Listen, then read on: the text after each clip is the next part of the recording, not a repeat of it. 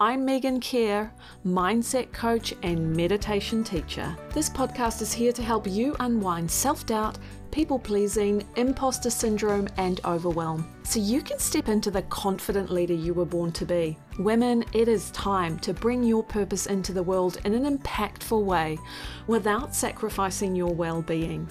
Are you ready? Let's begin. Kia ora, my friends. I really do hope you're doing well. This episode, I want to dive into the deeper promise that's available to us in midlife. And why I'm doing this is because I've been doing some research for my Midlife Reset course that I'm developing and that is going to be coming out in a beta round very soon. So if you're keen to jump on that, let me know via email because I'm going to run it for a small group initially so that you can help me refine the course to be the most amazing course for women in midlife. And the course is primarily focused on mindset, our thoughts, our psychology, our emotions, how we see ourselves in the world, our beliefs.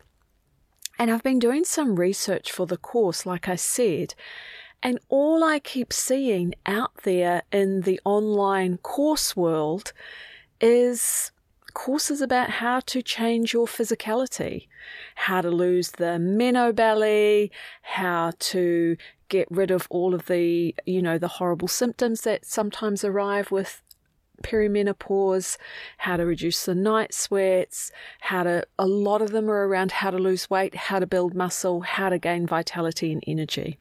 And whilst I think they are very important, I do see us sometimes moving towards that kind of course because the other stuff, the psychology, the mental health issues that arise during perimenopause that maybe haven't been around prior to that, they just seem too hard or they're not talked about. So we don't realize that these issues arise because of perimenopause.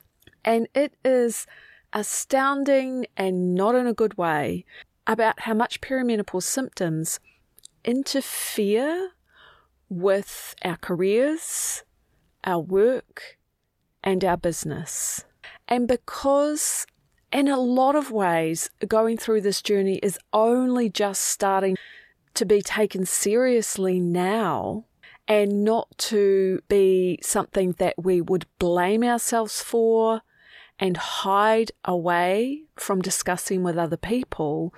So we don't really have a lot of open information about how to support women through perimenopause in the workplace, in their business, in their careers.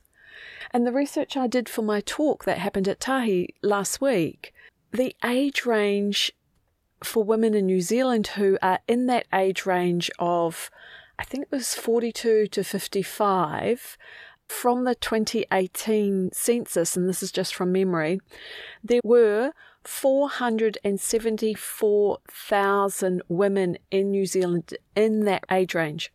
So a large percentage of those women may be going through perimenopause. And what's really tricky that I have found for women, and the feedback that we got from the event, was that we do understand about hot flushes, insomnia, low energy, increase of headaches, weight gain, all of those sort of physical symptoms. But what is less talked about is the mental health issues and challenges that arise. And there's a large percentage of women that experience mental health issues through perimenopause, and a large percentage of that group of women have never had these mental health issues in their life before. And so I'm talking about here depression, anxiety, panic attacks, low mood, irritability, and anger. And also there was some stats around feelings of worthlessness. And really honestly, it can be a bit of a shit show, and you sometimes are experiencing these symptoms before you realize that perimenopause is on the table. And that was my experience. I think I went straight from having my second child at 37, into perimenopause, I had some times of not having my period, of my cycle changing, and I had significant fluctuations in my mood and my capacity to just get on with life and be resilient. And of course, I had a little baby then, so it was put down to that, and it was a lot of that, but I never really transitioned out of that difficulty. It seems that my body went straight into a slow perimenopausal stage very early on. And so I think that this does happen for a lot of women. Like, you've got the symptoms arising or just less capacity to show up and push through, power through, like you've, done so well in your life before. Your capacity for that has lowered. And maybe you're noticing some more anxiety arising, maybe some lower mood, but you're not automatically connecting that with the possibility of that maybe this is the start of perimenopause. And one clear signal that I understand that perimenopause is starting is that our cycles, the timing of our cycles, if they were very regular, like clockwork, say every 28 days, then that starts to change. The timing starts to change. So you might have a short cycle, long cycle, short cycle, and some variation in there. So that's often one of the first physical symptoms. But very often from the research that I was doing is the mental health symptoms can show up very, very early as well. So I think that's something to be really aware of as a woman. I would say from your early 40s, I probably had that slightly, maybe a year or two earlier. And this, that was very early menopause for me, but it's not wholly uncommon. Quite a few women go through that. And I didn't think I'd have to face into menopause. It's really interesting around my languaging, isn't it? Face into menopause, this dreaded thing that my mother never ever talked about. But I saw her go through it. I saw her go through the difficulties. I saw her spend a lot more time in her bed, resting in her bedroom. I saw her having a lot more headaches, which interestingly I had a bit of a pattern of myself through perimenopause. And I saw her want to divorce my stepdad at the time. She didn't, but they went through some difficult times. So I didn't think I'd have to be thinking, considering, wondering about menopause until I hit nearly 50. But by the time I was 42, my periods had stopped and they never came back. And the bloods that I did, the tests that I did, according to my doctor, showed that I was well into menopause. And that took some adjusting, as it does, right? And so I worked really hard on the physical symptoms, and the mental stuff that was coming up for me was an increase in anxiety and a lot of sleep interruption. And right? As a woman, that if you have, or as a human, sleep is so important for us. It's so reparative. It so builds up our resilience that if our sleep has been interrupted, then all hell breaks loose with other symptoms that are going on for us, mental health-wise, physically. And so I was trying to get a handle on the physical stuff that was going on for me. And I've spoken a bit about that journey in other podcast episodes, but I did do a lot of natural therapy. And then later on, I had my eyes open to the possibilities of bioidentical HRT or MHT, and have been doing that for the last 2 years. And that was the thing that has consistently changed my sleep and some of the other physical symptoms that I was experiencing. Now, it's not for everyone. I believe some people can't take it, some people can't tolerate it, but it is absolutely worth looking into if you're a woman who has been, you're struggling with perimenopausal symptoms. And I'm very hopeful I'm going to be able to get somebody on the podcast very, very soon to talk about this with us. Bio-HRT, I mean. So there's a lot of promise for moving into the second stage of our life as a woman, in terms of our empowerment, in terms of throwing off the gender conditioning that we've all been subjected to.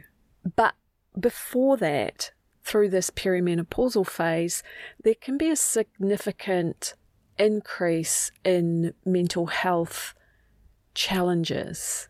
And that's tough because I think it's not probably talked about enough, and it may well not be identified readily enough by our local GP, unless they're really well versed with menopause and perimenopause.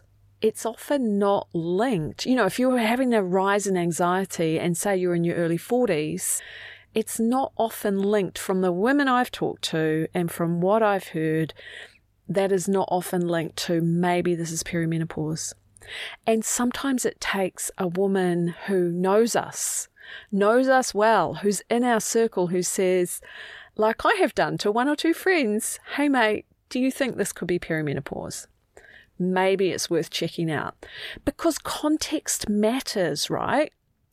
If I'm just having anxiety coming out of nowhere and arising in my life for no reason, then I'm probably going to go down a different path than if I'm having anxiety arising in my life, but it's because I'm entering that perimenopausal phase and my hormones are fluctuating, and that's creating some shifts, a lot of rock and roll and transition in my brain, then that's going to send me down a different path. Yeah.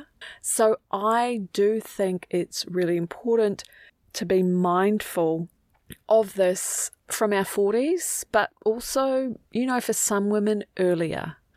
And what stops us from being open to this as a possibility, to even seeing it, I think anyway, what causes us to have our blinkers on is our gender conditioning. Is conditioning around what menopause means, around the conditioning of what menopause meant for our mothers, what society thinks of menopause, what society overall generally thinks of the postmenopausal woman. If I was to say to you, crone, the word crone, what do you imagine, right? Crone is obviously connected to the postmenopausal woman, but there's so many negative connotations with menopause.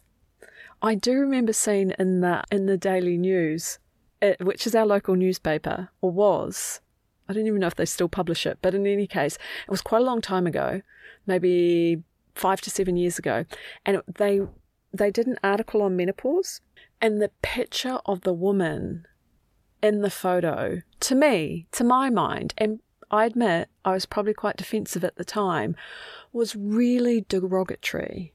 She looked really dishevelled, downbeat. She had her head in her hand. She looked grey as in pallor, not vital.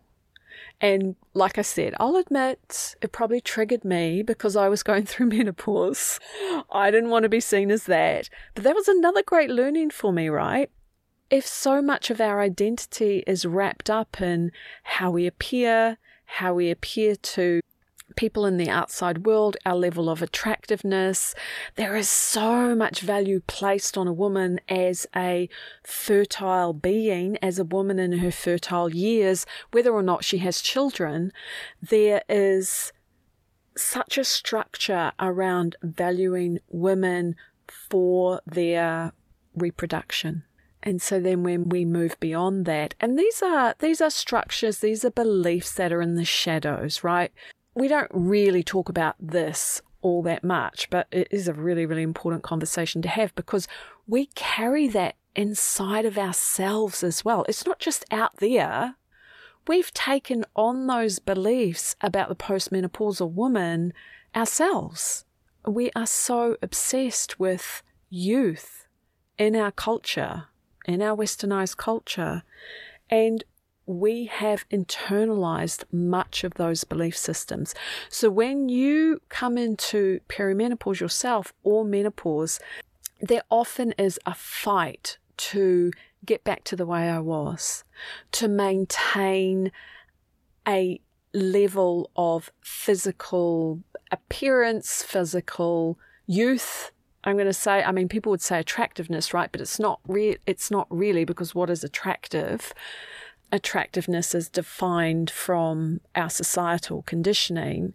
There's such a push to stay really young. And whilst I am all for staying vital, for being resilient, for being active, for feeling energized, for feeling sensual within ourselves, this life force flowing through us, that is what I mean by when I say that. What we're often confronted with as women is that piece around, will I no longer be valued when I'm postmenopausal, when I'm, say, over 50, that we have internalized our society's conditioning around age and ageism for women, and we carry that inside of ourselves. What's that quote I included in my talk? Was something like, as men age, they become distinguished. As women age, we become diminished. All of this is showing up in me, and it's definitely been my process, and I've still got a long way to go with it, of course, because like you, I'm a product of my conditioning. I'm a product of the culture I live in. But what I want to invite us to do is to, there's the food that we eat, the exercise that we do, the pleasure that we take, the relaxation that we do and take and receive.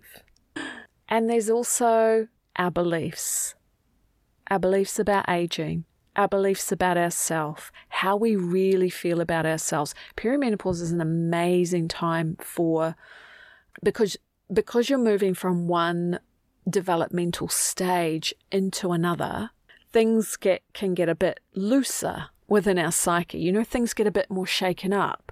So it can be a time when themes from our early life, traumas from our early life, attachment issues, ways that we weren't cared for in the way that we needed to the fullest of what we needed, they can start to show up again within us, within our thoughts, within our anxieties, within our, challenges that we're having in life. And so this time can be a time where things start to come undone a little bit. But it's very, very hopeful. Well, I think it's a very hopeful time because with support and with more conversation, I know so many of you out there are wanting to have this conversation, we can actually move into the most empowered phase of our life. But what I'm trying to say is I don't think that we are able to do that, to move into the most empowered phase of our life, if we're just looking at what we eat, how we move, the exercise that we do, and how we look. I think that we need to do deeper inquiry on yourself, on who am I, what do I value? Do I value that because I'm still being a good girl because this is what I was taught? Or do I value this because this is inherently so important to me as a human being and I want to bring more of this into the world, whatever the values are for you? And so we definitely do have to, well, we don't have to, but we can look back on our life, on our conditioning, on some of the traumas or some of the culture of our family, our society that we lived in and through, and do a bit of a edit on, do I really want to keep that going forward? Is that still important for me? Is this, in this second part of my life, do I want to continue talking to myself like that? Do I want to continue labeling myself in that way? These are all very important questions, and I really think we need to be talking more about them with other women or other people that are willing to listen, to not judge, to not give us advice, to not tell us what way to go, but to hear us and to hear our process and our musings and to be there for us. Because you'll work it through as you talk it.